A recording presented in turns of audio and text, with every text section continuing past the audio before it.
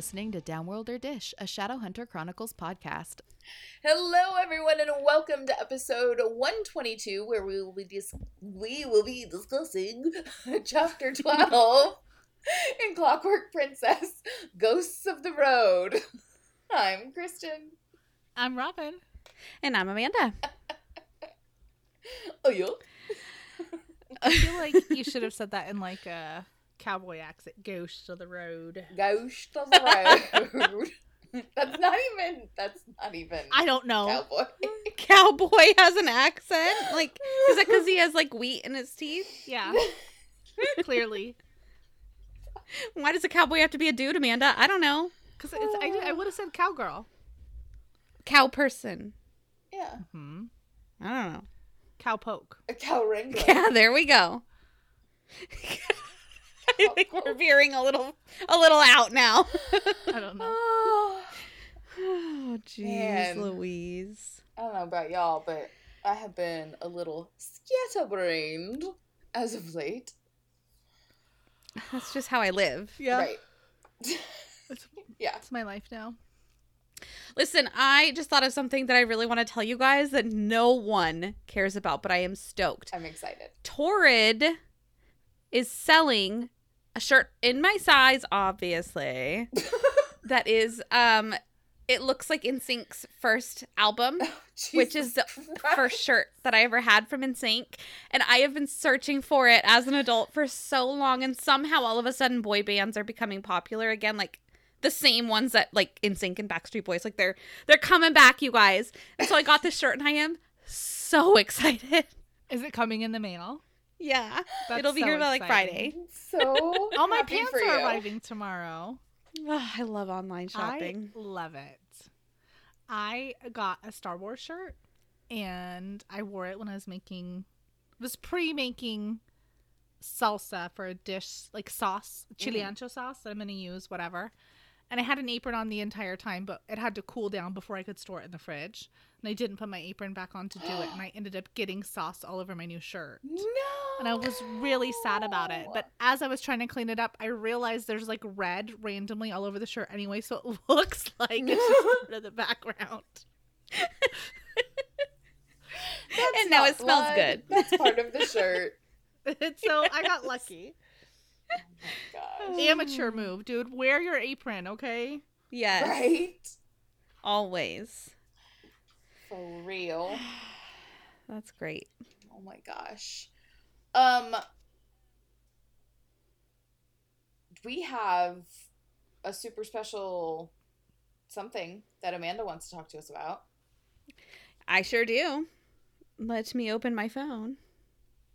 Because I didn't memorize it, in case you were wondering. We also do very not use awful of you. teleprompters. But actually, I haven't even read it yet, except for the title, and I am stoked to read this, okay? Okay. I shall begin. It is titled Team Will. Chickow! Okay, no chickow.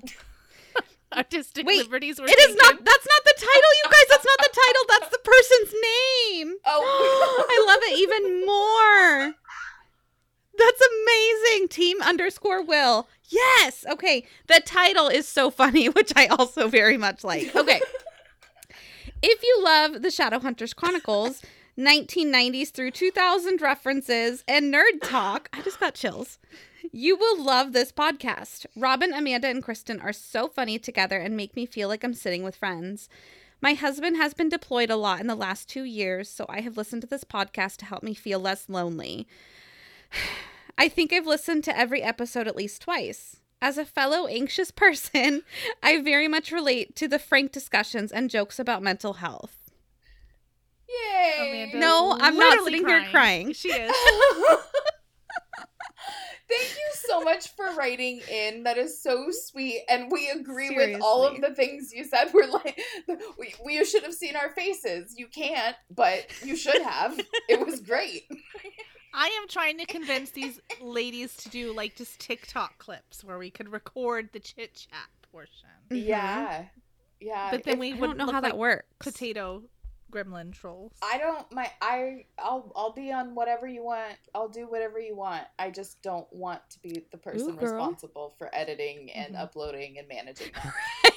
Right. I know you guys have all of that on other things. I suppose I could try. I'll be your spokesperson. I am I'll 36.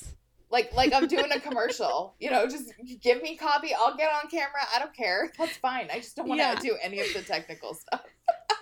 Oh, dude, I would just what I would do is suggest we just do Skype and record it and just straight up just clip the recording. It'd just be fresh.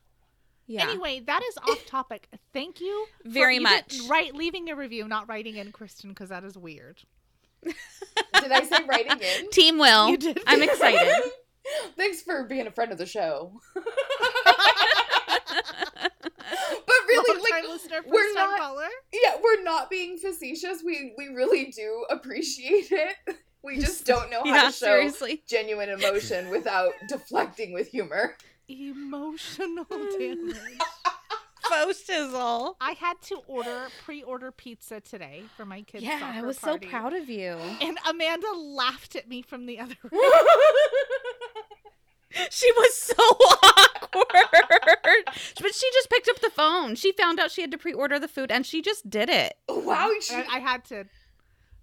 you didn't lament over it for No, listen. But then at the end, she said, I don't even know what you said. All I heard you say was, I don't know why I'm telling you this. This is too much information to the person at the pizza place.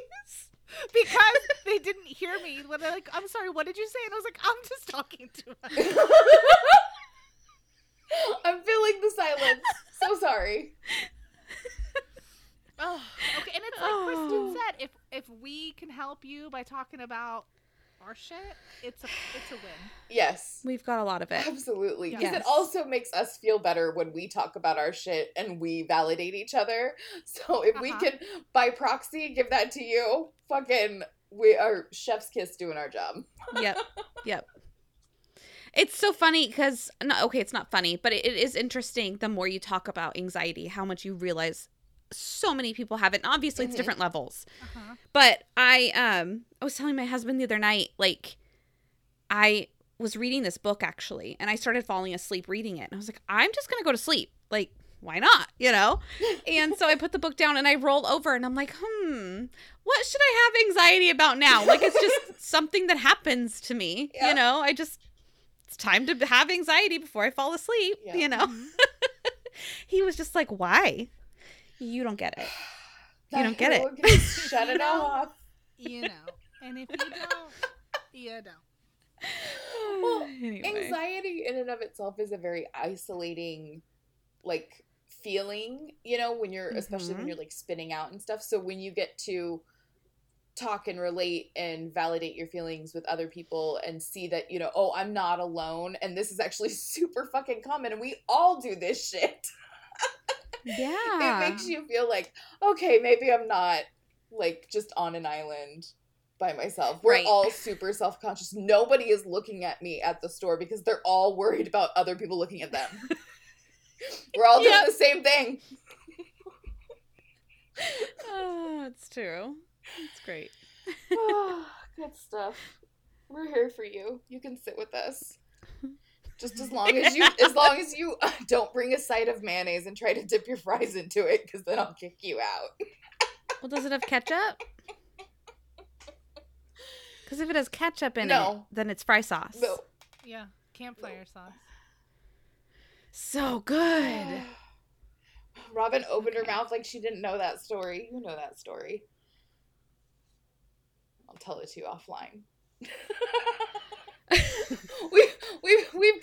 we've got a show to We do. We have a long record. episode ahead. We do. We do. Why don't we cut the chit chat and kick things off with Robin's recap?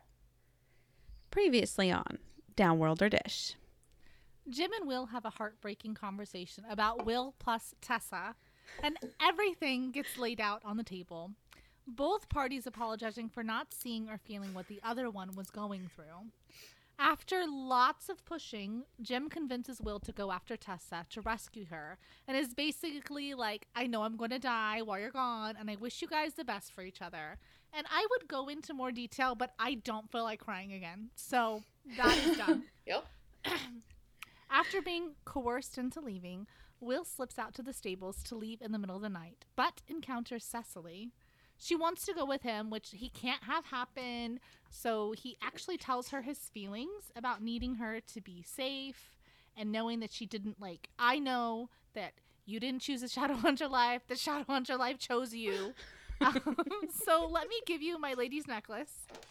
So, like, that way I'll know that you'll be safe when I'm gone, because it's going to, like, demon vibrate on you, which my phone did that the first time I got a cell phone, and I thought I was dying, like I was having a spasm in my leg. And my general manager at the time, I was like, oh my god, I think I need to go to the hospital, like there's something wrong with my leg. And he's like, your phone's ringing. Anyway. Wow.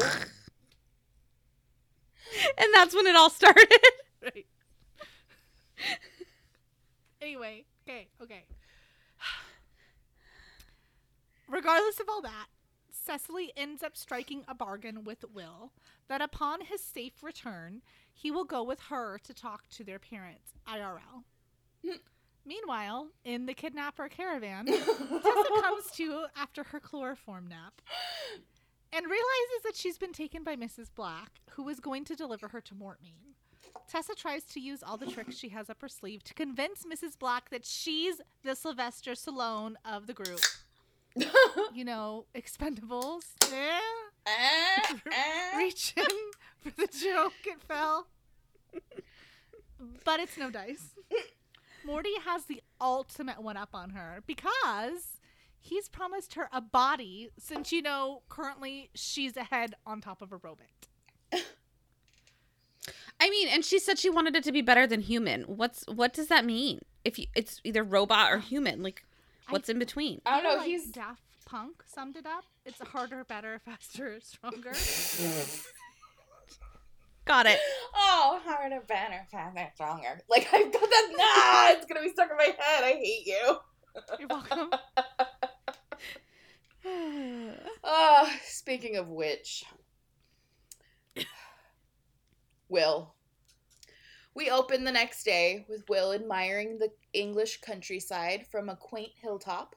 He's traveling alone, which means he actually got to leave on time, you know, for his trip, and beat traffic not only out of London, but also Islington, Holloway, and Highgate too, which is like 30 miles.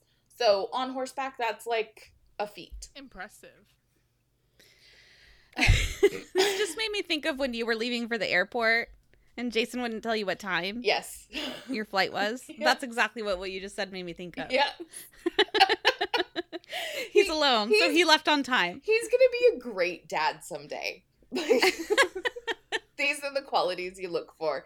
Ladies So great.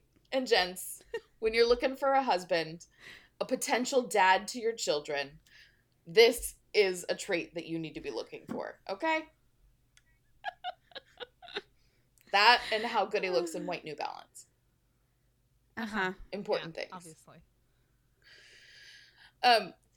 So, like, the way he described, like, he beat traffic in each of these, like, towns and thoroughfares and stuff, it's like when you go the exact right speed limit in downtown Portland and you hit every single light, like, every single light you hit is green, and it turns, even some of them turn green, like, before you have to slow down, right? Like, you can see it's red, but, like, you're just going the right speed, and it clicks over, and you feel like you have magical powers.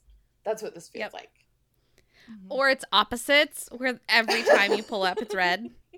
And you're like, uh-oh, who did I fuck over? What kind of karma am I getting paid back for today? Dude, my Totes, kids, my God. like, her Malojo bracelet broke today, and she's like, who did this to me? Because, like, when it breaks, it's like, basically it absorbed all the bad energy, and then you have to throw it away so you can get a new one. So she's like, she wants to know. Oh my god, I love her for knowing that. Who was the That is straw that awesome. broke the camel's back? She wants to know. Yep. Who's thinking evil thoughts about me? Mm-hmm. Ashley. Sending you the bad vibes.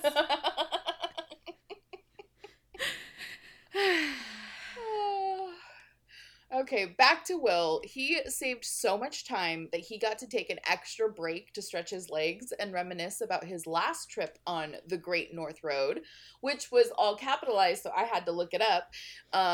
And it was paved by the Romans, but the route might have been used before the Romans came to the Great British Isles.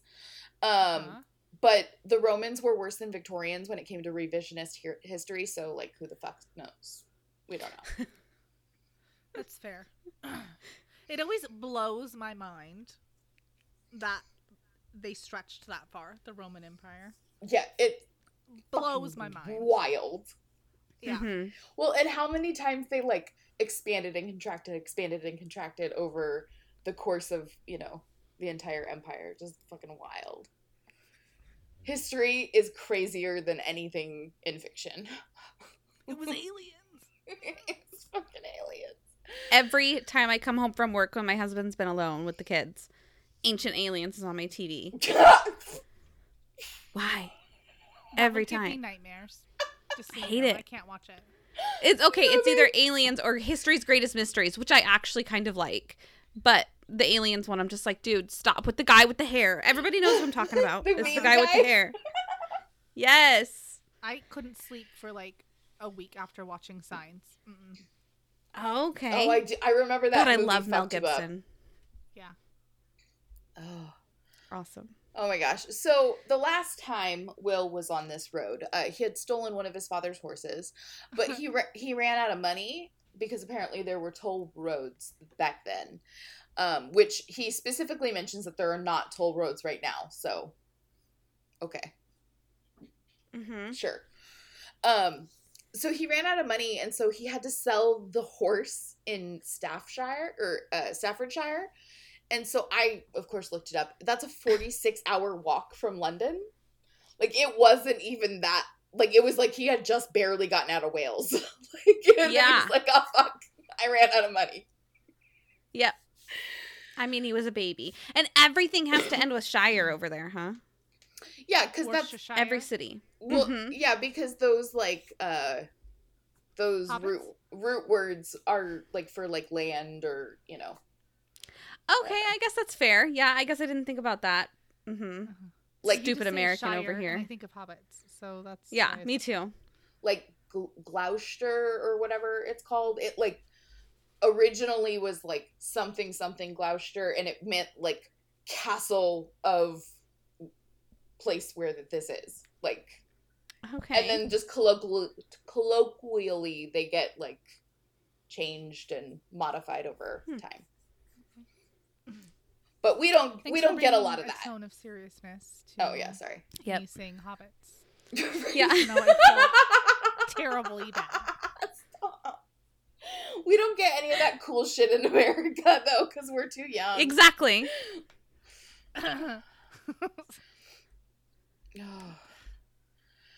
So, where are we? Okay, so the memory of showing up at the Institute bleeds into a memory of Jem, and it's immediately too much for Will to handle. He shoves that shit down and focuses on the horse. Balios needs scrunches and oats.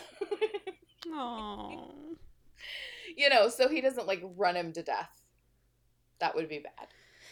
And Will's like, oh, I Yeah. should probably pay attention and not do that. That would be a horrible situation. You're like, yeah, wow. Just now thinking about that? You just ran this horse for 30 fucking miles. I just want to know, like, it's a magic horse, but like, how is it magic? Tell me about him. Yep. I I want to talk know. about that too. Mm-hmm. The only thing that I have been able to glean from the context in the books would be that, like, they have more stamina and are stronger than normal horses, but I don't know why. There's nothing that tells us why. Uh-huh. Mm-hmm. I don't know, maybe they have Wild runes. horses. Maybe they put runes on the horses. I don't know. They burned them into them, branded. They're angel horses. They're like Pegasuses. Yeah, they have wings.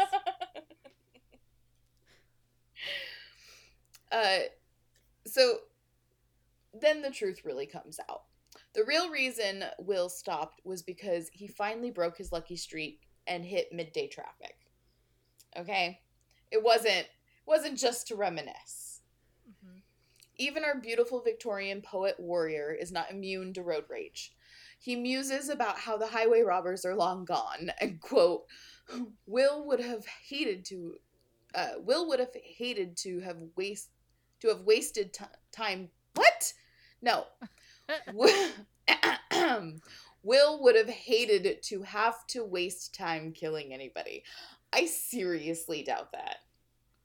Right. Agreed. I think he would have enjoyed the to blow off some steam. Uh-huh. So now he's standing on the side of the road on mind you, a haunted road, as we've discovered. There's like ghosts and he like can hear them on the wind. Great. Just Pass. I mean, I guess if you didn't, I mean, you're on a horse, so you don't have tunes. So, like, you might as well have the warbling echoes of ghosts in your ears or some shit. And it's a few hours to sundown, and Will's gotta find shelter for the night. But first, a moment to pine. He remembers a dream that he had about Tessa where she told him that he would always come first in her heart, which brings up rage. Naturally. Will's in his feels about the idea of Mortmain touching Tessa. Not that she's his property or anything. She's totally her own autonomous person because I'm a super woke turn of the century man and I value women as people. Nevertheless, I'm going to rescue her. I love it when he like has that moment in that like dialogue where he's just like almost saying like my dream was wrong because like she doesn't belong to anybody, like, you know. Mm-hmm. It was almost like a woman wrote it. Right. A modern woman. Right. Amazing. He's just so feminist. I just don't understand. Oh my gosh. Okay. Will couldn't take it any longer. He mounted his mighty steed and set forth to his homeland to get the wholly independent, don't need no man girl. Meanwhile, back at the Institute, Charlotte is having a Molly Weasley moment. How could Magnus be so irresponsible to allow Will to go to Wales all by himself? What the fuck? And this is where the first quote of the episode will be. Because, you know, I love those. They are my favorite. And this is from Magnus, so you're lucky I don't quote all of his lines. Dude, I almost. Right? Like, Love this him. is so serious. Like, these chapters. And, like, I'm like, that guy cracks me up. Like, I'm just actually laughing out loud. I said that. Like, I was a dad. Magnus 100% has a 20 charisma. Like, he's maxed. Absolutely. Yeah, absolutely. It doesn't matter what the situation is. You will find him charming. Yeah. Right. Magnus shrugged. It is not my responsibility now, nor will it ever be my responsibility to manage wayward shadow hunters. In fact, I am not sure why I am to blame. I spent the night in the library waiting for Will to come and talk to me, which he never did. Eventually, I fell asleep in the rabies and lycanthropy section. Wolsey bites on occasion. I'm concerned.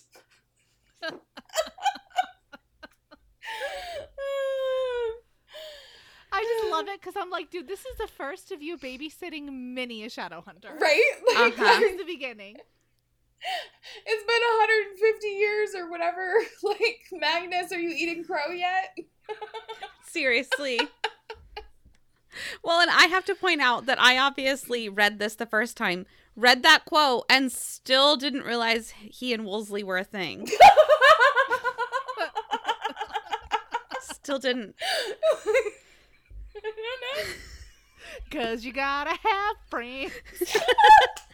I mean, I would walk around in, like, a bra or whatever in front of you guys, I guess. But, like, just out of comfort. I don't know. I mean, I don't know. But you suppose you don't bite us very often? I guess not. But I'm also not a person / wolf, so I guess I didn't really think much. I don't know. What was I thinking? History's greatest pals. Well, she just goes around, like, mouthing people like a dog does when they, like, take your hand. Yep, my 7-month-old, all she does all the time now is wah, wah, wah, wah. That's what he's doing. Oh, my I'm so God. dumb. Well, everyone in the room kind of just let that one slide. It was a ragtag assembly for breakfast at best. Cyril had discovered Balios missing, and a subsequent search had found Magnus sleeping in the library, who informed the group of Will's whereabouts. And now we're all caught up. Charlotte's on a mission. Someone has to know more than they're letting on. And her keen mom senses don't fail her. She clocks Cecily's fancy new crown jewel. But the youngest Herondale isn't going to crack, except to say, we told you so, and you didn't listen, so what'd you expect? Charlotte has an emotional reaction to this. Her thoughts immediately go to Jem. But Cecily and Gabriel both quickly assure her that Jem is not only in the know, but was the mastermind of this plan. Like, he is all about it. Mm-hmm. No one left Jem high and dry. He is fully aware of the situation. Well, it's like, okay, is it like, I know Cecily spoke to Will, but is Gabriel just inferring, like, if it was me, this is what I would want to do? Because he doesn't know, like, he didn't talk to Jem, and he didn't talk to Cecily, but he's like, come on, like. I think because of the way, because Gabriel says, like, of course Jem knows what Will is doing. Will is doing what any parabatai would do. Like, he's doing the honorable thing, basically, and, like, standing up for Will. And I think he's saying that for two reasons. One, he knew that Cecily wanted to talk to him about where Tessa was, like, and something important, right? Mm-hmm. And two, he's showing an effort. I mean, I think it's obvious he's showing an effort because of Cecily. So I think his initial reaction was to, like, also defend Cecily and, like, take her side and say that.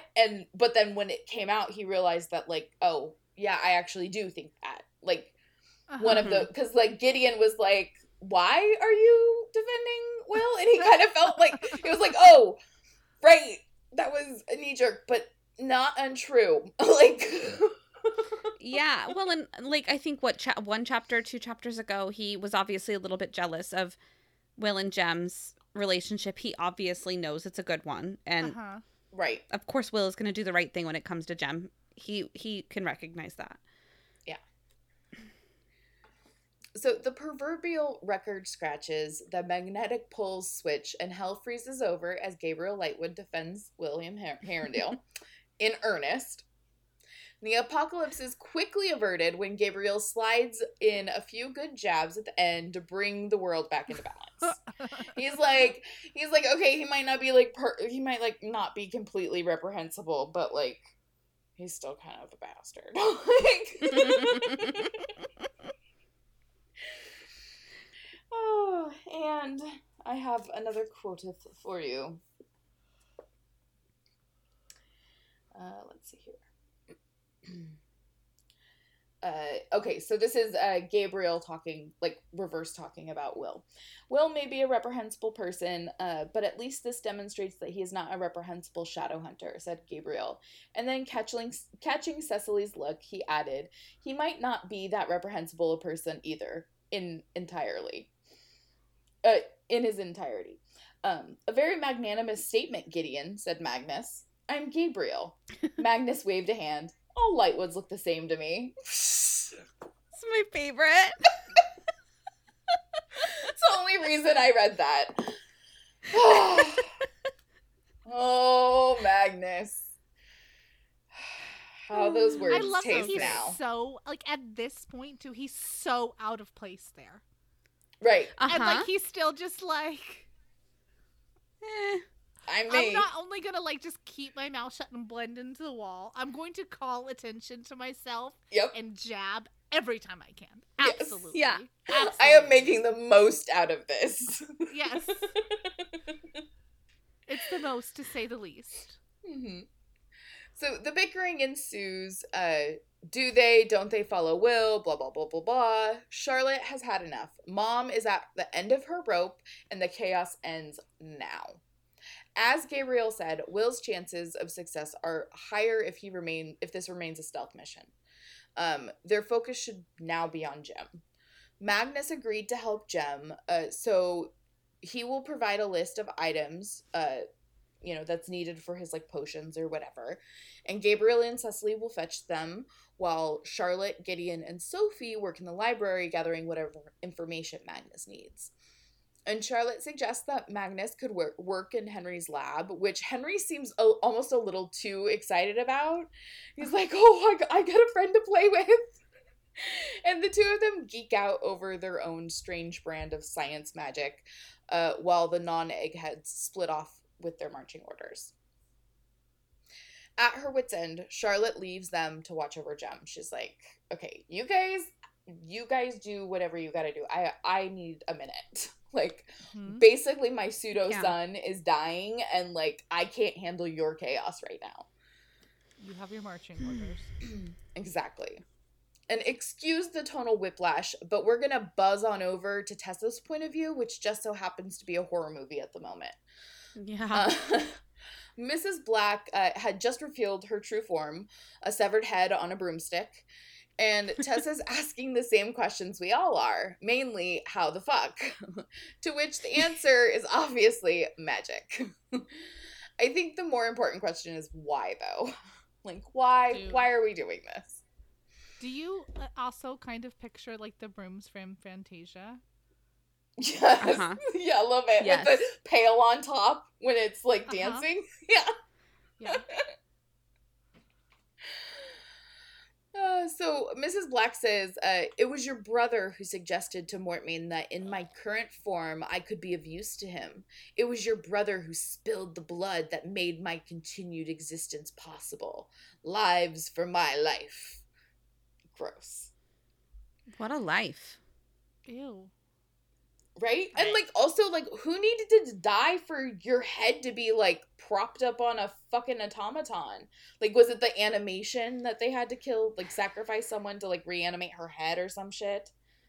Maybe. Oh, yeah. Maybe. Are they still run off of, like, other parts? Like a heart and stuff, maybe? Oh, yeah. I would just assume it'd be, like, virgin blood or something like that. You know? Yeah. They had to throw someone in, a volcano, or drain them of all their blood and bathe in it, or, whatever weird shit. Dark magic calls for some weird...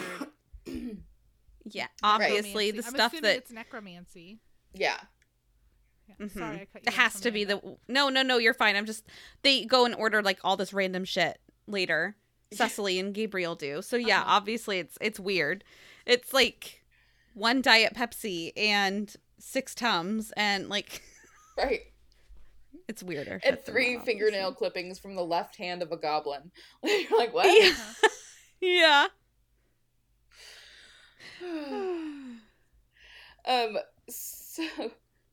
So this makes, obviously, Tessa think of Nate. And since his death, she's tried to turn into him, but, quote, they had his memories had been only a gray swirl of anger and bitterness and ambition.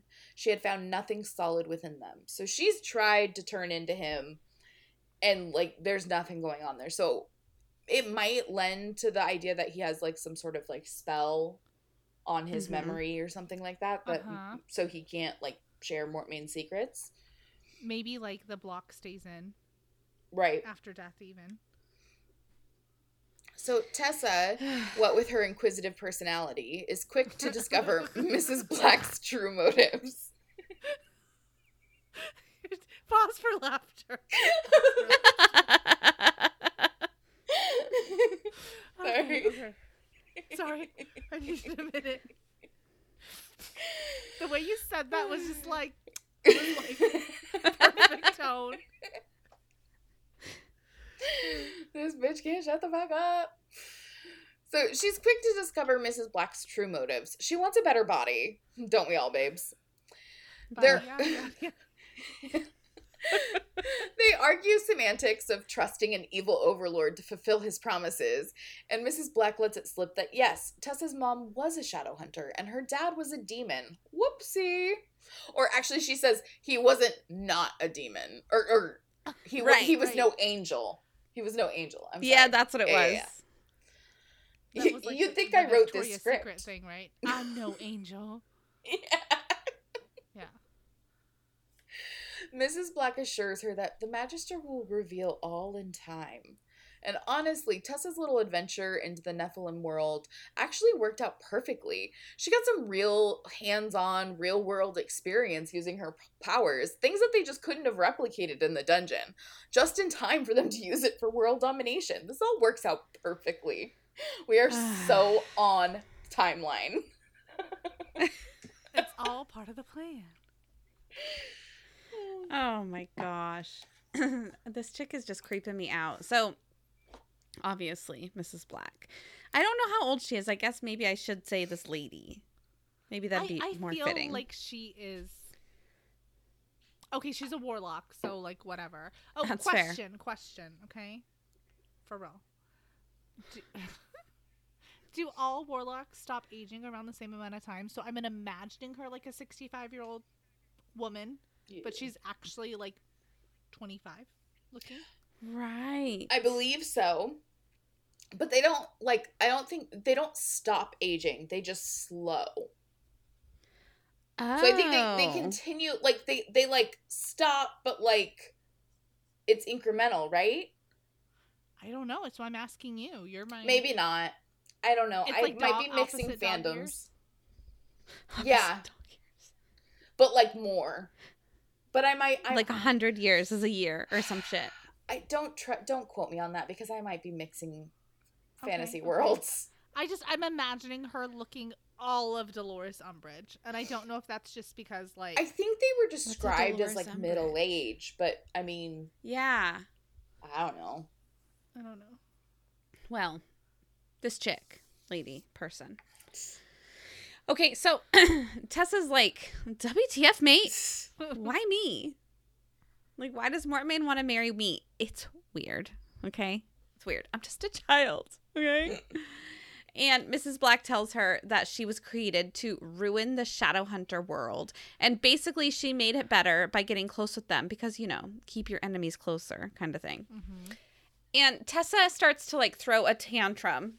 And she's showing all of her cards because she's like, well, I'm not going to do it and no one can make me. Bitch, save that shit for later, okay? Right? Now is not They're the time. going to combat you on that now. Yeah. She's not the person you need to be having this fight with. Right. All right. Stop being So mad at the Mrs. Black- girl he cheated on you with. Be mad at him. He's the one that cheated. Absolutely. Preach that. Yes.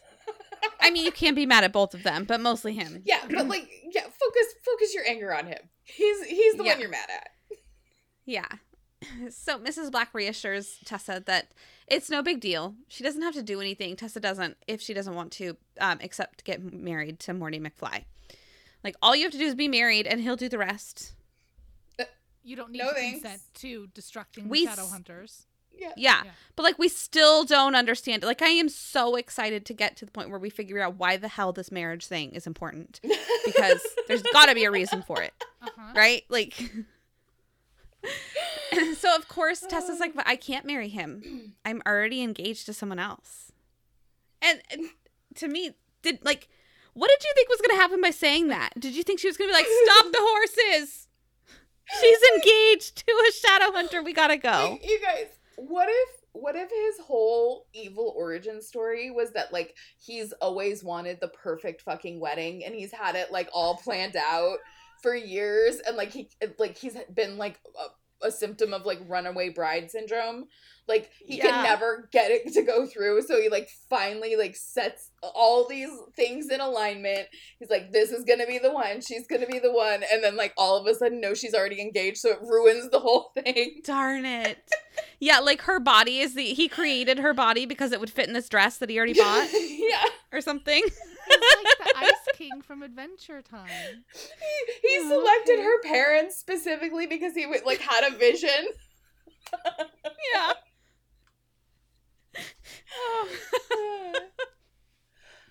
So Mrs. Black knows all about Jem, and she's like, well, this is awkward, but I don't know if you checked your calendar lately. He's set to die by like Tuesday. So, she's like, besides, I'm surprised you didn't fall for the other handsome kid. Like, wasn't he rescued you? Don't girls always fall for their rescuers? Yeah, okay, so, Jem, how'd you not see it? Even Mrs. Black saw it. Dude. Yes. Where has this bitch even been?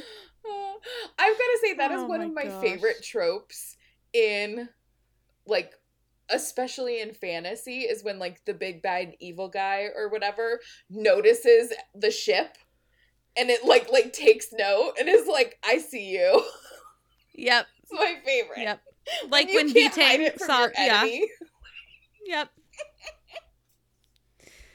Ah, that's so funny. People are weak. Just kidding. Okay, so Tessa is super over this bitch, and she starts like mentally prepping herself to make a break for it. She's like getting her muster together, and she's gonna like break out the door. But just before she does, she hears the lock break on the door, and Mrs. Black is like screaming, rage screaming. She's super pissed. A robot arm reaches out for Tessa and grabs her by the dress, like the neck, I think it was, and her dress tears, and now Tessa is falling. So I might have just read this too quickly because, as I said, I was reading this at the kitchen dinner table. Tessa's pulled out, it sounds like, of the carriage No. and is thrown onto the side of the road, She jumps. she's and then she basically- falls with them. She goes, so Tessa's thing is she's like, Mrs. Black, like, nobody's gonna save you. She's like, I guess I'll just Uh-huh. have to save myself, and she kicks the door open herself, and Tessa breaks. Oh, she herself did out. kick the door open. I thought someone else broke the, like, right as she was about to, something broke in and She, grabbed like, her. Grabbed it. Got it. Her shadow hunter training, and like kicks the door open, and like she has a moment. It's her, what was it, the main character moment? Yeah. Yeah. She's like, thank God for the Okay, light okay. Well, and she's like, So the robot is the driver must be trying to pull her grab back in. Yeah. Okay, got And it. She's like, I'll just tuck and roll, but it doesn't work when you're on No. a cliff face. Exactly. I just, you know what I envision whenever, like, this whole scenario where they're, like, on the road is the road, like, up over the past Mount Hood, where it's just, Oh, there's yeah. nothing on one side. Uh-huh. Dude. And you're going, like, 70, Terrifying. twisty, Yeah. all the way up, and you're just like, there's nothing. There's a tiny little guardrail that's about 2 feet off the ground. That ain't saving my Yeah, ass. if you're lucky. Yep. Mhm. Terribly terrifying. And there's ice all the time. Yeah. It's just it's not for me. I'll take the long way home. Like, I will go fully around the mountain. Yes. 100%. Okay. So Tessa is falling, obviously, and she can sense that she's like, I'm not going to survive this. There are rocks down there. This was a bad idea. At least with Mortmain, I had a chance. No, she didn't say that, but that's how I feel. This was stupid. Okay. I'm going to be my own rescuer is what she says or something. Or I'll have to rescue myself or some shit. I don't know. Anyway. So now we're taken, like, that's where it stops with Tessa. And we're taken to a dream that Will is currently having in this hotel Airbnb that he's in. And basically, he's standing on Yeah, a good hill. stars. Okay, it's a very long dream, but I'm going to give you the gist. So he's standing on a hill, and Tessa is like, she comes to join him, but she's far away and she's coming closer. She's wearing a white dress that's, of course, like similar to the dress that she wore at the ball where they made out.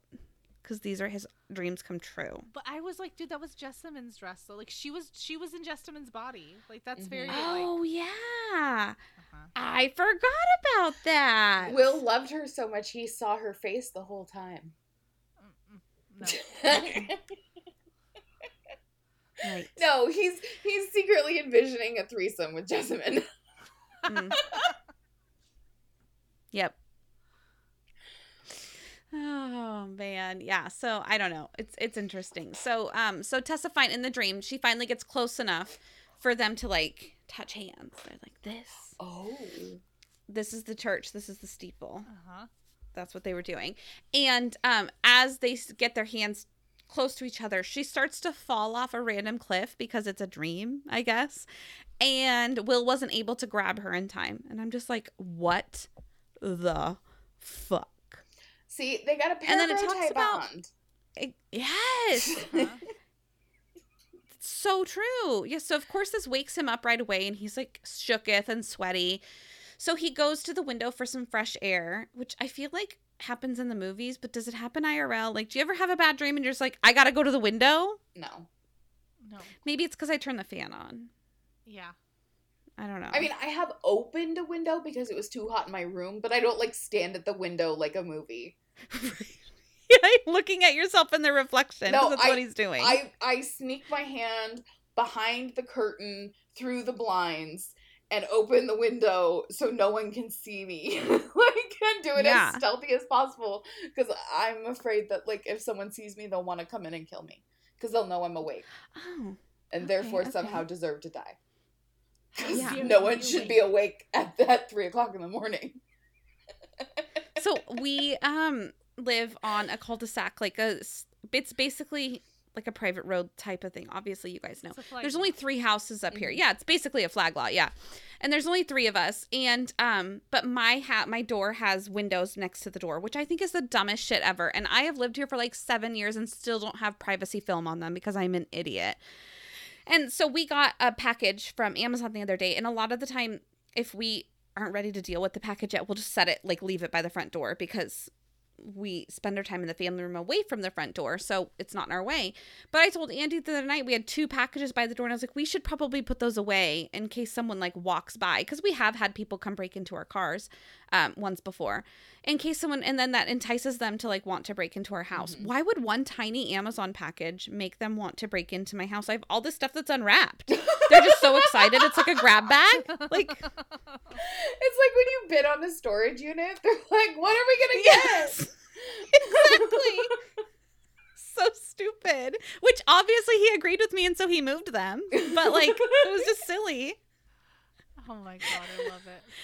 get? Anyway, so yeah, so Will is looking out the window, and he notes mentally how sore he is. Like his fingers are sore from writing so hard throughout the day, and he realizes he needs to like put He on just several reminds me of, like, Arazzis. My fingers hurt. Oh, Your yeah. back's gonna hurt because you just hold landscaping duty. It's exactly Ben Stiller's there behind him. God. A warm glass of milk. Get you a warm glass and shut the hell up. Shut the hell up. Oh my god, I love movies from the 90s. Okay, so I know that this is where I know this horse is special, magical in some way or whatever, but Will is also like special and trained, and he is sore. Can you imagine how sore this poor baby horse is? I know. Like, can the horse have an Arazzi? Right? I would hope so. If he's special and whatever, I don't know. Anyway, he has to in Or my maybe head. there's Okay. like potion, like powder in the oats. Okay, yeah. I don't know. It's actually cocaine. It just makes him go really fast. That's where all the yin fen went. They Yeah. giving it to the They horses. cut it with baby numbs it, so it's like it has double Oh. effect.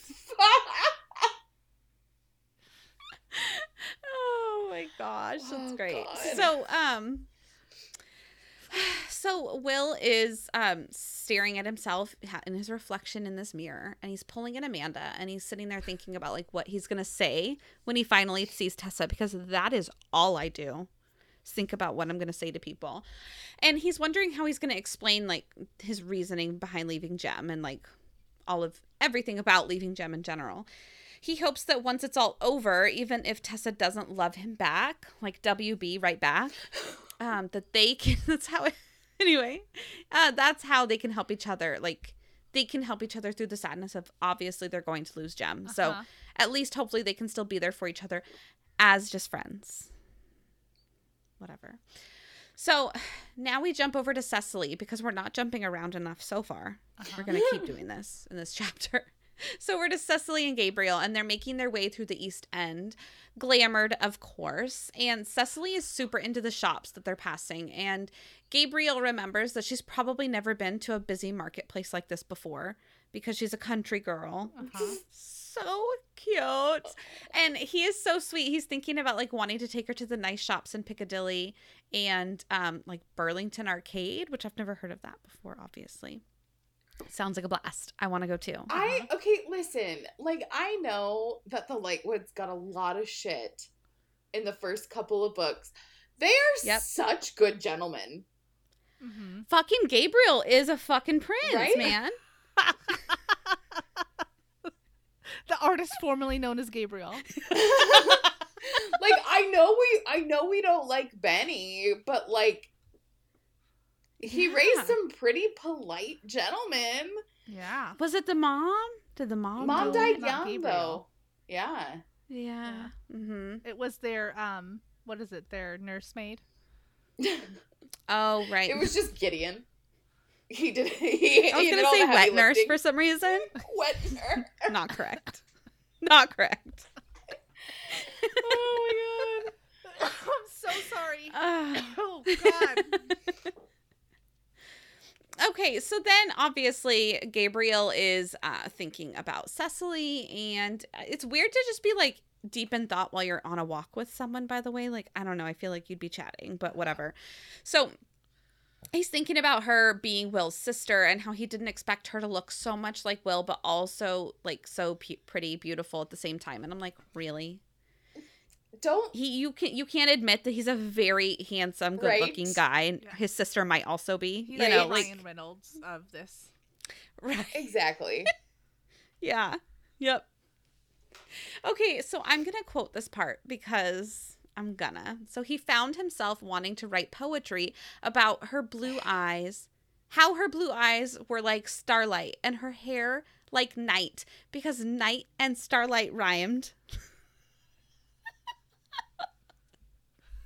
And you're just like, So please cute. don't.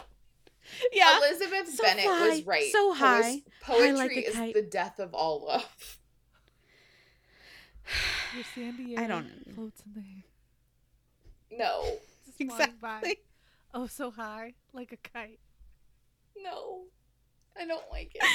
Exactly. That's exactly what I was thinking. Amanda, I love has it. anyone Okay. wait, I have a question. Amanda, has anyone ever written like a poem for you or anything like that?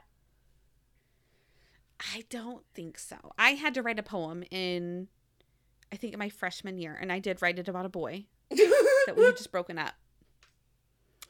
But I don't think anyone's written it for me. And I didn't write it for him. It was for me, but it was about, like, our breakup. Uh-huh. And my broken heart. Oh, No, I was fine. It I was not know. big of a deal. But we had to. It was for school. Like, we had to write a poem. Yeah. And so that's just where I drew my feelings from. Okay. Oh, Yeah. That's so sweet and vulnerable and healthy. Wow. I guess. Uh-huh. I guess. I didn't let myself feel from the ages of like 14 to 26, so I don't know. Right. I'm kidding. Don't like the drugs, but the drugs like me. I like how you made like Marilyn Manson sound kind of like a judge, like the judge, like it was a little country. Thank you. It's my background. 90s country. Oh my god. No, I remember having to write like haikus in school. uh-huh. I always wrote them about like the ocean or some shit, like just whatever I could. Uh-huh. Yep. Poetry has never been my thing.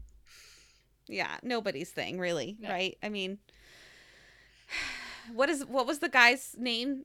Simon's friend in City of Bones. Oh my god, my loins. Eric. Yes, Eric. Yes. We're no Eric. Okay. Okay.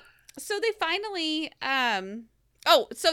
he's caught up. Gabriel's obviously caught up thinking about Cecily and her face and her mouth, and he's like thinking about things he could put in this little poem.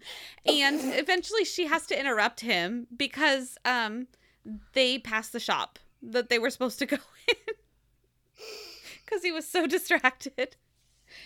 Oh, that's so so- cute.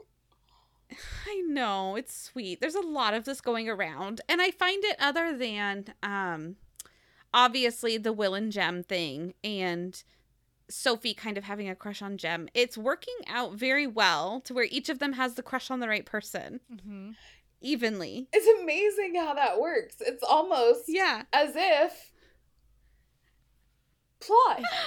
Plot? Predetermined? Predetermined, yeah. Okay, so the only thing that would make it better is if maybe like Bridget and Cyril got together because they're the only two left. Anyway. So they finally get to this shop. Isn't Bridget like older? No, I don't think so. I think she's just a little bit older. She's like in her like young, like early 20s, right? Yeah, I think so. Yeah, like And Sophie's I imagine Cyril's age. like 16. Oh, okay. Oh, okay. Well, because Thomas I imagined him to also be about 20. Because Thomas I was thought it around Thomas's their older age. brother, but I don't know. Oh, I thought it was his younger brother. I don't know. I don't remember. I just knew he was his brother, and I assumed they were the same age in my head because why I not? just assumed they were twins. I mean, they look so much alike that people are startled, right? Maybe they are twins. I love Never it. thought about it. I love it. Oh, shoots. All right, they get to this shop, and it's icky.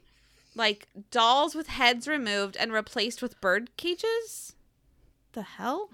And bracelets made of teeth, which somehow is less weird than dolls with their heads cut off and replaced with bird cages. Because we all keep our kids' teeth, right? So it's not that weird. No? Agreed. No? I wouldn't want to wear them as a necklace, but I do have them. Right. Okay, Call me the bone collector. quick sidebar. My daughter lost a tooth the other week, and she came out of her bedroom and she's like, "Hey, I lost this tooth. Like, what do you want me to do with it? Do you want it?" And I was like, "Well, do you want me to keep it? Like, do you want to do something with it? Because like I have her first tooth in a box somewhere. It's probably not labeled. It's probably just like a loose tooth hanging around somewhere." But I have her first one. But I have not kept subsequent teeth, right? And like, "Do you want to do something with it?" And she's like, "What would I do with it?" I'm like, "I don't know, make like a piece of jewelry or something." Like, it seems like something you would do, right? Because let's be honest, it is. Yep. And she's like, "Nah, that's too much effort. I don't have a drill." And she just threw it away. I can't believe she's still losing teeth. Yeah, she got a late start. That is crazy. Yeah. That might be Olivia too. She's 7 months and still no teeth, which it's happening right now. But like, it's crazy. It's just weird how people are so different like that. Right? Mine are very Yeah, early yours are teethers. freakishly early. Mhm. Mm-hmm. Okay, so I don't want to go into depth about much more of what's at this place because it's a little too realistic for me. And honestly, I've seen a video about some of the stuff it described IRL, and it's like given me the heebie-jeebie nightmares. So I'm not going to tell you guys about it, but read it. It was gross, okay? Lots of weird stuff. So Gabriel offers to take one for the team and go inside without Cecily, and she is like, "No, I'm no sissy. I'm going in with you. After me, Mr. Lightwood," is what she says. I love it. After me. Yes, ma'am. Yep. So again, this place is my worst nightmare. Robins are like murder birds. That's your worst nightmare. Mine is a cluttered, messy shop with creepy shit being sold. This is my Ew. heaven. And it's obviously dusty. Yeah, right? The clutter just makes me anxious. I just can't. So Gabriel looks to Cecily when they get in there and like really settle in, and he wants to see her reaction to this place. And she's like, "Whoa." And he's thinking she's going to be like, "Oh my God." But she's like, "Someone should really dust in here." He's like, "Oh my God, she's not like other girls." Yep. I love how she's the I'm not like other girls, but she's not actually that like stereotype. It's Right. great. Uh-huh. She's not concerned Yeah. what the other girls are doing. Yeah. Right. She's the actual I'm not like other girls. Ex- Exactly. Yeah. So eventually they find the person working behind the counter, and it's a small man that they didn't first see. Like, they're like, hello, and he's like, I'm down here. And he can tell that they're Nephilim, and Cecily's like, oh my God, how did you know that? He's like, their runes are pretty obvious. Like, You're she must have covered in forgot that they can see through tattoos. glamours. Yeah. They're like on your neck. I can see them pretty easily. It's like, how'd you know I'm Post Malone? Your face? I don't know. I watched a video with him once, and I think it was like on Jimmy Kimmel or whatever that One show of the is. Jimmies. And he says, yeah, one of the Jimmys. And he says something about like, I'm a weird looking dude. Yeah, you are. You are. But he seems like a nice guy that I'd like to hang out with. So that's cool. He's very So- talented. So Yes, he really is. And he's not bad looking. He's not. I don't think anyway. Maybe with the tattoos could go. Tattoos for eyebrows. But anyway, this dude tells Cecily that they don't get many shadow hunters in this shop, but he knows her brother will. And like, he'd been coming into the shop quite a bit over the last few months, or a few months ago, because he was running errands for Magnus. Obviously, this is where he was getting all that weird shit. So Gabriel tells this little dude that's also, I know you guys are going to know what this is. A Satyr. Satyr. I've never heard of it before. I Googled it and I was like, Kristen's going to know what this is. I don't even need to look up how to say it. So he's like a goat man, basically. He has like horns and a tail. Have you ever on, seen? Do you think he has a cutout? Have you ever seen Hercules? That's what I was gonna say. The Disney Hercules? No. What? I know. Amanda, What? Okay, that is a everyone Disney is movie shitting their made pants for 'cause you. We haven't seen Top Gun. Who cares about that? I can't Wait. believe you haven't seen Hercules. Okay, one order of business at a time. Amanda, Hercules is literally your Disney movie. It's a Disney movie Okay. that makes fun of pop culture in the 90s. Oh, I need to watch that. I know I've turned it on TV for Lincoln, just as background, but I did not, because it was just on whatever channel. Did not pay attention to it. Perfect. But Danny DeVito plays a satyr. Oh my God, I love him. He's the quirky sidekick, like mentor type. It's great. I'll have to see that. Brendan asked me, he's like, she's like, who's your favorite Disney villain? And I was like, I don't know. She's like, mine's Hades. I'm like, yes, it is. That tracks. Yeah. Okay. Yep. I feel like he's my favorite too. Like, yes. Scar is always going to be my Okay. number one, but What'd you say? Scar is always my number one, but Hades is a close second. My double chin just really showed reacting to your favorite villain. You don't like Scar? No.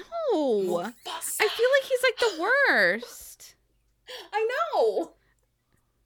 I guess I've never really thought about He's it. the only one that but- actually ever killed anybody. Jeez Louise. The rest of them were just amateurs. Yeah. Poser. Attempted murder. Yeah. Do you remember getting so annoyed when people used to call you a poser? Oh. Poser. It's the worst. This is the worst insult. Okay, wait. Don't think we're going to escape this. Who hasn't seen Top Gun? Amanda or Neither I. of us. Not Yeah. interested. How? Not Robin, interested. your I parents don't were know. I obsessed with really 80s don't know how movies. I've gone my life How? without it. Yeah. No. I have no idea. My brother, when he was in Hawaii, because he was stationed there with the army, was like playing Top Gun when he'd drive, because he lived on post. And so he'd drive down this really long road to get to his, I don't know. And he was like, whatever song from there. And I was just like, I don't know what you're talking about. Yeah, that one. Danger And Zone. And Kenny we Loggins, baby. drank probably 10 beers, and he made me start watching it, and I was asleep within the first 2 minutes. Oh my god. By asleep, I mean passed out, because I drank 10 beers to myself. You guys. Anyway. It's great. You should watch it. Okay. Well, I probably will, because I would like to see the other one. Everybody's saying it's really, really good. Mhm. I'm excited. We're So. going to go see it. Okay. Report back. Okay, Yes, I so Gabriel tells this dude, Goat Man, that they are in the shop on behalf of Charlotte Branwell, the head of the London Institute. And he's like, that's what's up, boy.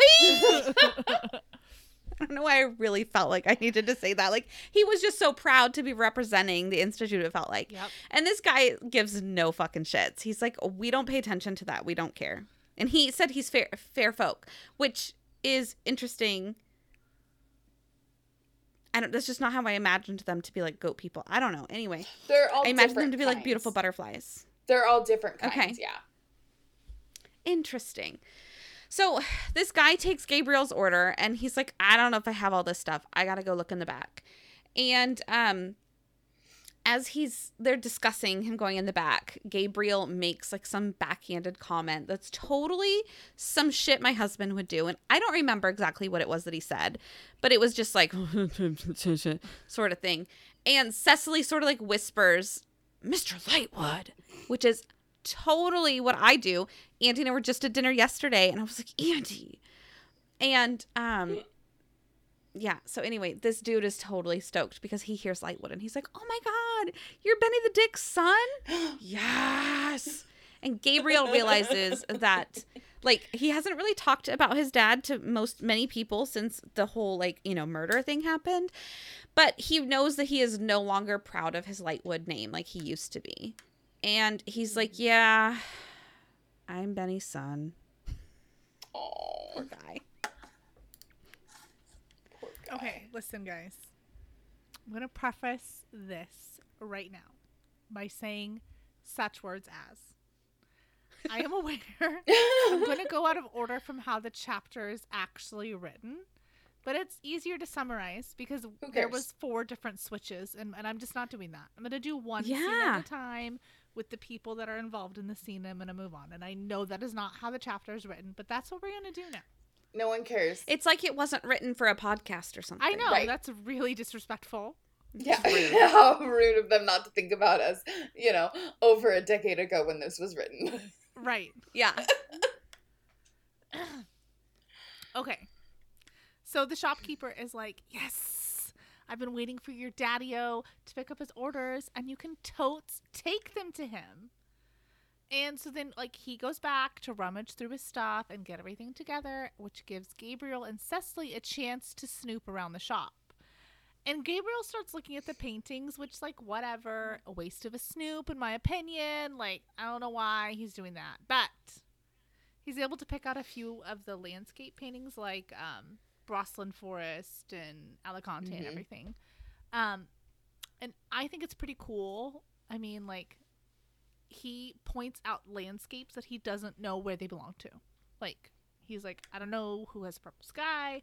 I don't know what these mountains are. I don't know why this stuff belongs to whatever it belongs to. And, okay, I think it's cool. I'm nosy, so I want to know what they are because that's, like, my life. But I also think it's cool that he doesn't know. And so it's, like, it kind of speaks to how big the Shadowhunter universe is as a whole. And maybe, just maybe, there's a sliver of hope that it means that we can keep getting content after content. Like, imagine, if you will, a world where maybe, because we have a date, like books that are ending for Shadowhunters, right? It's written. But, like, what if there was a spin-off series about just creatures or people that live just in fairy? Like, how fucking cool would that be? That would How be cool. Anyway. Crazy. There's hope. And I'm just holding on to it. Okay. Cecily comes over and whispers Gabriel. To which he, of course, like, he's, like, sweltering like a Southern belle. And she's like, oh my God, she used my Christian name. But we don't get to figure out what she was going to say because just then the shopkeeper returns. And he made a big stink about having to go get stuff out of the back for being gone for, like, 5 seconds. That's annoying. It's something I would too. So he gave Gabriel the package with Magnus's ingredients inside because it feels like potion bottles. And then he sets down the stack of papers on the counter. And Gabriel takes one look at the papers and he's like, asterisk, asterisk, mouth agape. Like, what the fuck am I looking at? And Why were they not in manila folder. Like, I don't understand. Yes. In a paper bag. It has to. Like any respectable copy shop. Nope. So, Legitimately indecent. yeah. Yeah. I have to quote this next part. It's like legally binding. Yes. Gracious, Cecily said. Surely that isn't possible. The satyr craned up to see what she was looking at. Well, not with one person, but with a Venus demon and a goat, most likely. What? What? Oh my God, I ripped my headphones out of my ear. I was laughing so hard. Okay. So then he turns to Gabriel and he asks if he's got the money to pay for the papers or not, because his dad's been like basically buying demon porno on credit and he's behind on his payments. Okay. It's time to ante up. Are you going to pay for this or not? It's crazy because it seems like he constantly had people with him. That just seems like a lot of, I don't know. Anyway. Uh-huh. A lot of it. You might as well face it. You're addicted to love. Yeah. Okay. In my writing, we have a SpongeBob type of transition, like a few moments later. But like not actually in the book, just like it's the passage in the chapter, but again, this is how I'm summarizing it. So Cecily and in this scene, Cecily and Gabriel are making their way back to the Institute, and Cecily is telling Gabriel, like, you didn't need to throw that dude out the window. And Gabriel's like, first, he wasn't a man. He was one of the nasty fairies from the Unseelie Court, okay? Just aware. Are your customers aware that they're getting snot and mucus with their ice cream? Secondly, he had no business showing those pictures to a lady. Which made Gabriel, like, realize that the lady in question barely raised an eyebrow at the photos. And I'm sure he's like, I'm going to stick that in my brain for later. Yeah. Right. This has been filed. He was probably just more embarrassed that his own father had that crap. Yeah. Right? And then we find out that after throwing But, the okay, satyr... hold on. Time out, hold on. I'm sorry. Real me. quick. What business person thinks it's a good idea to out a client like that to their son? Like, he didn't know Yeah. Benny was dead, so, like, I don't Uh-huh. know. That's a good way never Maybe to he get was paid. mad. Like, this guy's never going to pay me anyway. This is what he's up to. Right. Yeah, I guess. Oh, it was just crazy. Anyway. Or maybe it was just like he didn't think he'd be like, look at what he did. Shadow hunter. I don't know. It was very weird, but hilarious. Yeah. So, like, whatever. Yeah. Mm-hmm. So, we find out that after throwing him out of the window, the satyr out of the window, Gabriel tossed him into the canal, which I'm sure was full of nasty smelling Victorian sludge water, Ew. which is just gross. Bless you. And Gideon's like, okay. You're saying all of this, like, shouldn't have, whatever, but you're laughing. Right. And Cecily tries to say that she wasn't, but she clearly was, which surprised him because in his head, he's like, okay, she's clearly not interested in me because she has all this, like, cheeky back talk and this general air of disdain he feels from her, and he's sure that, like, this, like, encounter would send her over the edge of the I hate Gabriel bandwagon. But she seemed amused, and instead of being like, sigh, women, he's like, sigh, Herondales, which is like 1,000 times better. Yeah. Yes. Well, because it's true. Her characteristics and behaviors are indicative of a Herondale, not anything else. Yeah. Who knows He's what falling they're in love thinking. with Will. This is Yeah. karma Right. Yeah. paying him back. Yeah. You're going to have a good time. Okay. Now we're going to switch over to our friends at the Institute. And this starts with Gideon and Sophie in the library, fulfilling their tasks given to them by Charlotte. And as you remember, Gideon is still hemmed up from his encounter with the clockwork robots. So he's, like, sitting in a chair with his leg propped up, and Sophie's doing, like, all the climbing, gathering of the books, like she's doing the thing, but it says she's doing it gladly. So what, do with that what you will. And I know it's not super important information, but I find it interesting, so I'm going to bring it up. That, like, in the beginning of this, she picks up a book. And I wrote the name of the book like I was going to say it. Do you want me to say it? Yeah. Pseudomonarchia. Yeah, Pseudomonarchia Demonium. Yeah, what she said. Okay. Okay. It's like, it's like the I would assume hierarchy, the default hierarchy of demons. Yep. And so she says that the cover of the book feels slimy. It's totally giving me like Monster Book of Monster vibes. Like, and of course, since it's Cassie, the book, like she's done her research, that is an actual volume of book, and it is exactly what you said. Oh. Mm-hmm. And it's like, I didn't want to get too much into it because I was pressed for time, but it looks like it's like an introduction to another book that they made a separate book sort of thing. But it's real. I don't think it's really actually slimy, but that was cool. Anyway, not important, just cool. Like you were saying with the Roman roads. Like she does her research for the most part. Yeah. Okay, now that the scene is set, let's get into it. Out of fucking nowhere, Gideon asks Sophie if Charlotte has ever asked her if she wanted to be a shadow hunter. And Sophie's like taken back and she's like, what do you mean? Like, why would she ask me that? And Gideon tells her that she's one of the best fighters he's ever trained, shadow hunter or otherwise. And it just seems like a waste not to have her become Nephilim. And he just thought that maybe it'd be something that she would be interested in. Throwing it out there. No press. No press. Yeah. Like, you want to just take this class with me? It might be fun. Yeah. Like, and Sophie sets the book down and internally has this moment where she's like, okay, decorum would tell me I should wait and like feel like I'm gonna like mull over the answer, not seem so eager. But this is literally the thing that I want more than anything else in the world. So I'm just gonna let it all out there. And so that's basically what she tells Gideon. Like she's like, yes, more than anything, I would want that. He then asks if she's worried about the danger in the ascension process. There's been talk about how the older a person is, the more risks that it will end badly. And apparently there's been some talk about lowering the max age to like 12 or 14. And the max age.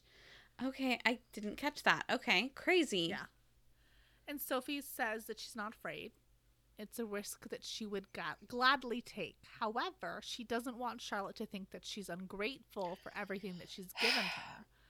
She saved her life. Sounds like a me. And gave her safety in a home, and she fears that telling her she wants to hunt shadows would be like abandoning her, basically.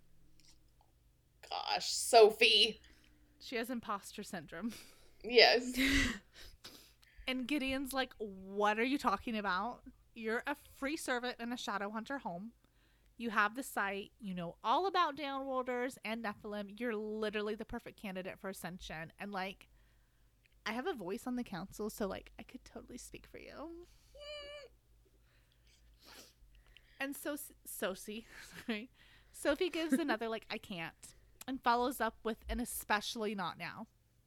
Internally, she's feeling the temptation of his words and also notes that he's being very strategic as to not bring up the easiest path to ascension, which is marriage. That doesn't make sense to me. It would make sense to me if it was just like a paperwork sort of thing, but you have to, like, it's a blood thing, right? So how is marriage going to make it easier? Basically, if you're a shadow hunter and you want to marry a mundane, they have to ascend or you can't be a shadow hunter anymore. Which is what well, that makes sense. You have to apply to ascend and get approved. But if you're marrying a shadow hunter, you're more likely to get approved. Like you got an in, you got a sponsor. Okay. Interesting. Okay. Yeah. So it's You got a sponsor. I like it.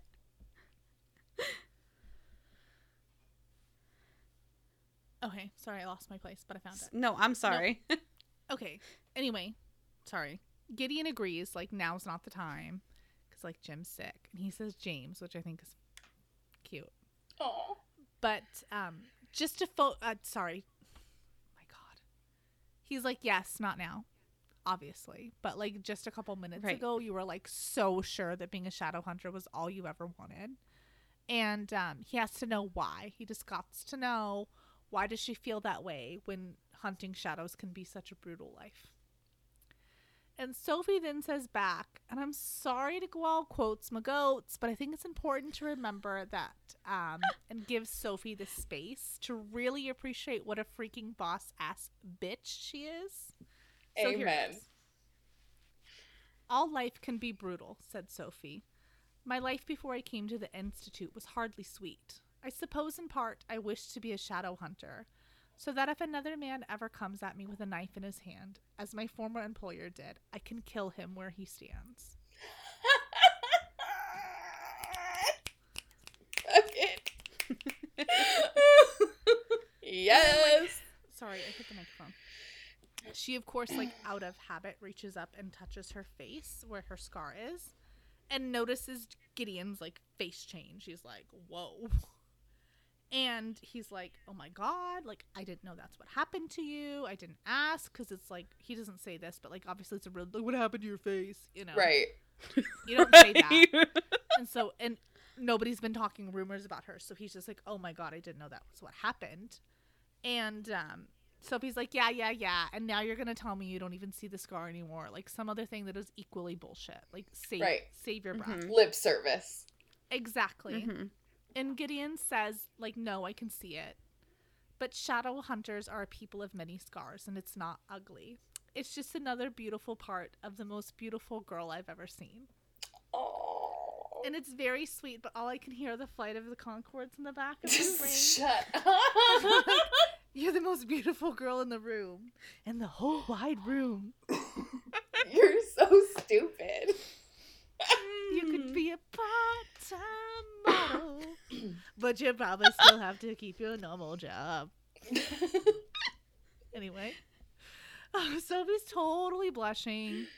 But before they can finish the rest of this conversation, Charlotte comes in looking like a tired, pregnant woman. Like, she is done.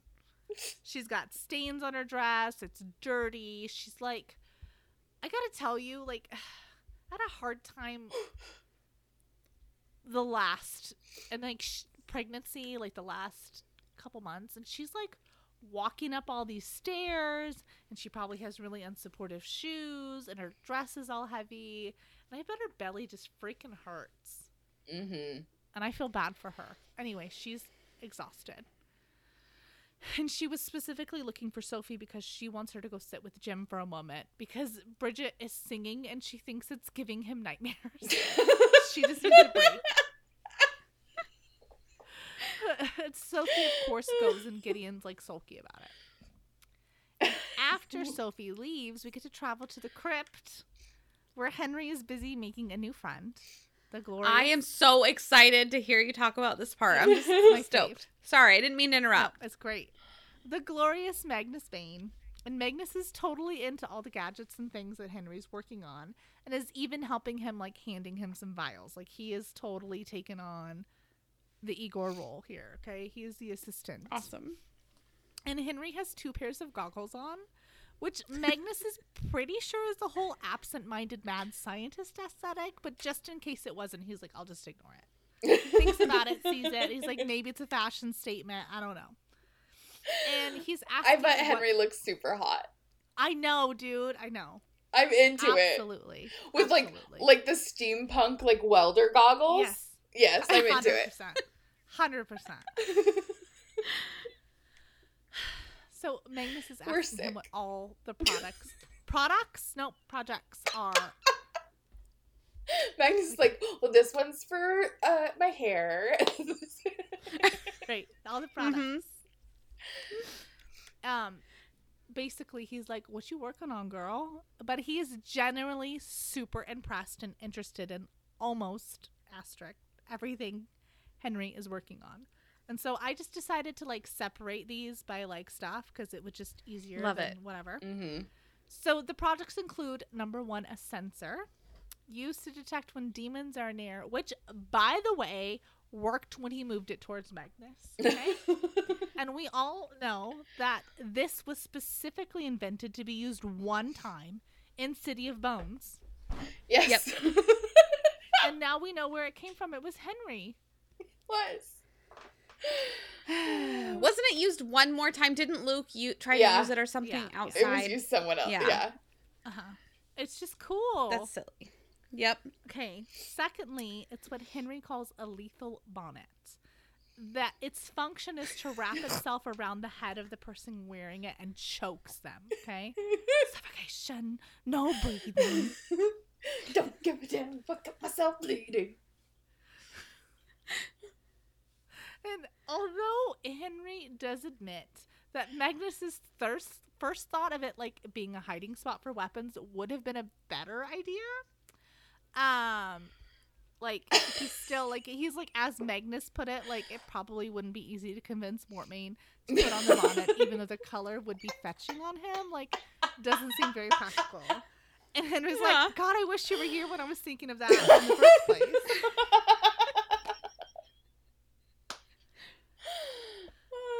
Thirdly, it's a jar of sparkling substance. And this use is, it's a powder that, when applied to the air, causes ghosts to become visible. And this one in particular percolated Magnus's interest because, well, Magnus. And he, like, takes the cap off and rubs it between his fingers and is like, you know, this would be great for cosmetic purposes. It would make my skin glimmer for eternity. And Henry's like, yeah, I could make you some whenever you wanted. And I'm just like, hold up, wait. Did Henry just invent glitter? Like, is this what's happening right here? Like, I am so into this. Like, it's, God, what is that stuff called? Highlight. Yeah. Yes. The two of them together just making magic, man. They're, yeah. Already. I mean, they could make a fortune. Seriously. He just became Magnus's one-man glitter production shop. Yeah. It's so cool. And, like, the They have a list of beauty inventions empire. is just awesome. And the glitter takes the cake. So Magnus is like, wow, save some pussy for the rest of us. You must get, like, mad respect from your fellow shadow hunters. And Henry's like, yeah, about that. Quote, mostly they wish that I would stop suggesting new things and ceasing setting fire to things. And Magnus is confused. He's like, the rest of us, like, he's on the bandwagon. He knows Henry's amazing. He's joined our team.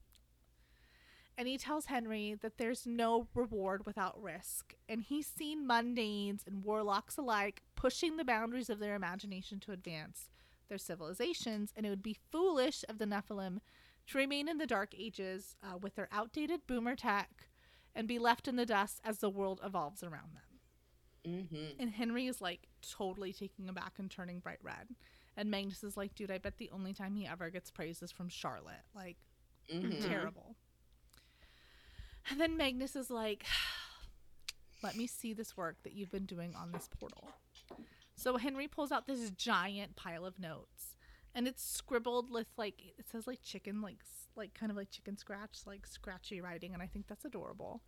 And it's filled with piles of notes. And it's scribbled with equations and runes.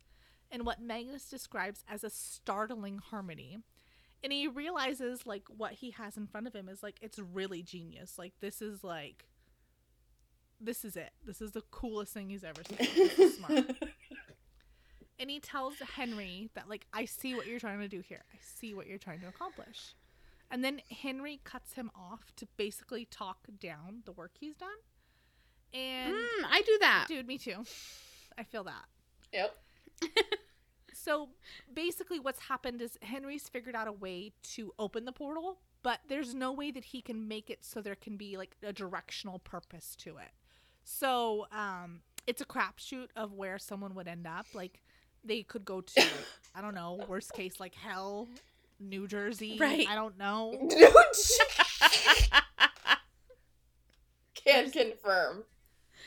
There's places he could go. Gresham. Rockwood, yeah. Yeah. I don't know. Could just be Bad News Bears. And so, like, it's risky, so it's useless.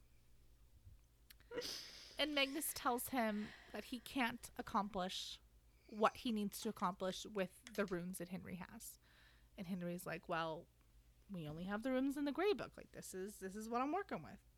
And Magnus is like, yeah, what you need is access to other ones that, like, a warlock has access. Give me some of that. And then he, like, takes the notes. And then as much as I tried to make it so we weren't flipping around, we're still going to flip one more time because we've gone back to the CD shop and in the satyr's point of view. And he's like, I'm an unseelie dude, and it's too fucking bright in here. I need to cover the windows with some wax paper. And I like that this man is narrating what he's doing because I totally fucking do that too, okay? Yeah. Yep. So every once in a while, I just pretend like I'm filming my own YouTube video or whatever, and I'm just narrating my life. Yep. Because it's making me just Hey, do guys. one step at a time, okay? Mm-hmm. And he's like, fuck, man, I need to put some wax paper. And, like, I lost my glasses, and these papers weren't cheap, might I add. And I ordered them for old Dickie Lightwood, and it's probably not going to get paid for. And this is just a terrible, no good, very bad day. I think I'm going to go eat worms. And just then, he has this, like, Clerks moment because the bell rings, and he's like, really, right now? This job would be great if it weren't for all the fucking customers. Yeah. Preach. It's probably the Lightwood kid coming back for more trouble. So, like, he calls out, back again, Nephilim. Don't you know who I think I am? I have powerful friends. And the voice that answers back is like, yeah, bet you do, trickster. I'd love to learn more about them. And it's definitely not the Lightwood child. It's not, okay? And it could be Shia LaBeouf because he's brandishing a knife and lurking in the shadows. Yes. It's a possibility. Dude, doesn't he know you don't talk shit until you see someone? Come on. 100%. Uh-huh. Yep. Whoever this mystery man is, he is like a mob henchman. Because he's like, I'm going to ask you some questions. You better not run off, or I'm going to cut off all your fingers. Blah. Yikes. Yeah. And then end scene. End scene. Not in sync, Amanda. Don't get excited. Bye, bye, bye. It's gonna be me. It was already me. Yeah. Yeah. Sorry. I'm behind.